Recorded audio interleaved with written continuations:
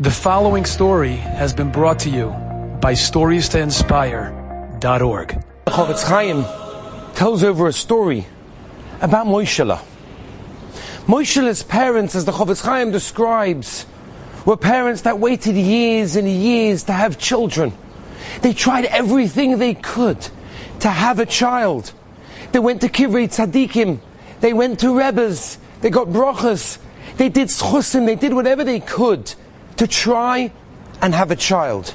It just wasn't happening. Many years later, they were blessed with the news, you're going to have a child. Can you imagine parents that have waited so many years to have a child are finally told, you can have that child. And they waited with tremendous anticipation for this child, to see this child, to finally be able to hold their very own child. And Baruch Hashem, Moishela was born. And you can imagine the preparations for the Shalom Zacha. The whole town was invited. It was a simcha that belonged to everyone. And then the bris. You can imagine the simcha, the shining countenance of the parents, so happy to finally be able to bring a child into the world. And looking after the child, the mother, the father did everything they could for this child, bringing up the child in the best possible way, giving it the best chinuch, education, love, and everything. Until one day, the child was of age of the army. And as was very common in those days, the mother received a letter from the government that your son Moishela is on the list. He has to join the army. And she couldn't bear it. How can I give up my child? This is my child that I waited so long. She went to the government officers and she begged them, please, don't take him away from me. This is my one and only child that I waited so long for. And I brought him up. I can't bear to see him go. I need him by my side. And they said, there's nothing we can do. And she went to Rebbes and she went to Tzadikim. She got brachas. She tried everything to no avail. The child went to the army. And she tearfully saw them off. And so upset. But she had no choice. And as soon as he left, she worked day and night to get him out, to get a patur, to get an exemption from the army. And one day, after a year of work, the letter came. Your son Moishela is free. He doesn't have to go to the army. We understand your situation. We got it to the highest officials.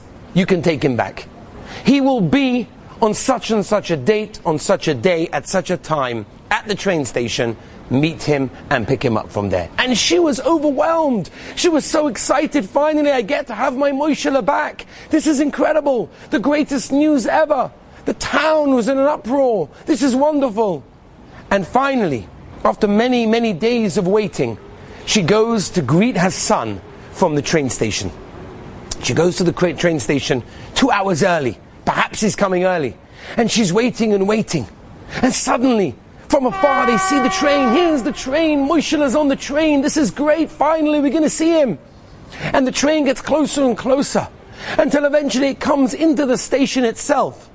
And she's so excited. The doors are about to open. She's going to see her Moishela. The doors open. And she's waiting there, desperately waiting to see her dear son, her one and only son, the son that she waited so long for. And people are coming out of the train one by one, but no Moishela. Okay, maybe he's in the middle, still coming off, no Moishela. Maybe he's at the end, maybe he waited for everybody else and then he got off, maybe his suitcase a little bit too heavy. She waited and waited, but there was no Moishela. Said the Chofetz Chaim, much, much more than this mother waited for her dear, dear son Moishela. Does the Rabbeinu Shalom, the Melech Malchei Amlochim, wait for us? And he waits for us to get out of this bitter golus. He waits for us to come back to him. He waits for us to be able to return to the Beis HaMikdash, to the Avodah, to Yerushalayim, to everything that was. The Rabbeinu Shalom is waiting. He's desperately waiting for his dear children. Today, on a day of sadness, a day of Tisha B'Av, a day when we think about where are we holding, in what direction are we going. Let's ponder for a moment the love, the intense love that the Rabbeinu Shalom has for us. And He's waiting and waiting for us. And ask ourselves, are we waiting? Are we waiting with as much anticipation as the Ribbono Shel Olam is waiting for us? The Ribbono Shel Olam is waiting to take us out of this galus. That's what today is. Today is a sad day, but it's a day of future, it's a day of hope. And every single one of us should spend a few minutes of thinking, do we really want the Beis HaMikdash? Yes, because the Ribbono Shel Olam wants it. He wants to take us back. He wants to have us back, his dear children. Be'ez Hashem, we should all be Zoicha to witness ourselves the Binyan Bayis Shlishi Bimheira V'Yameinu Amen.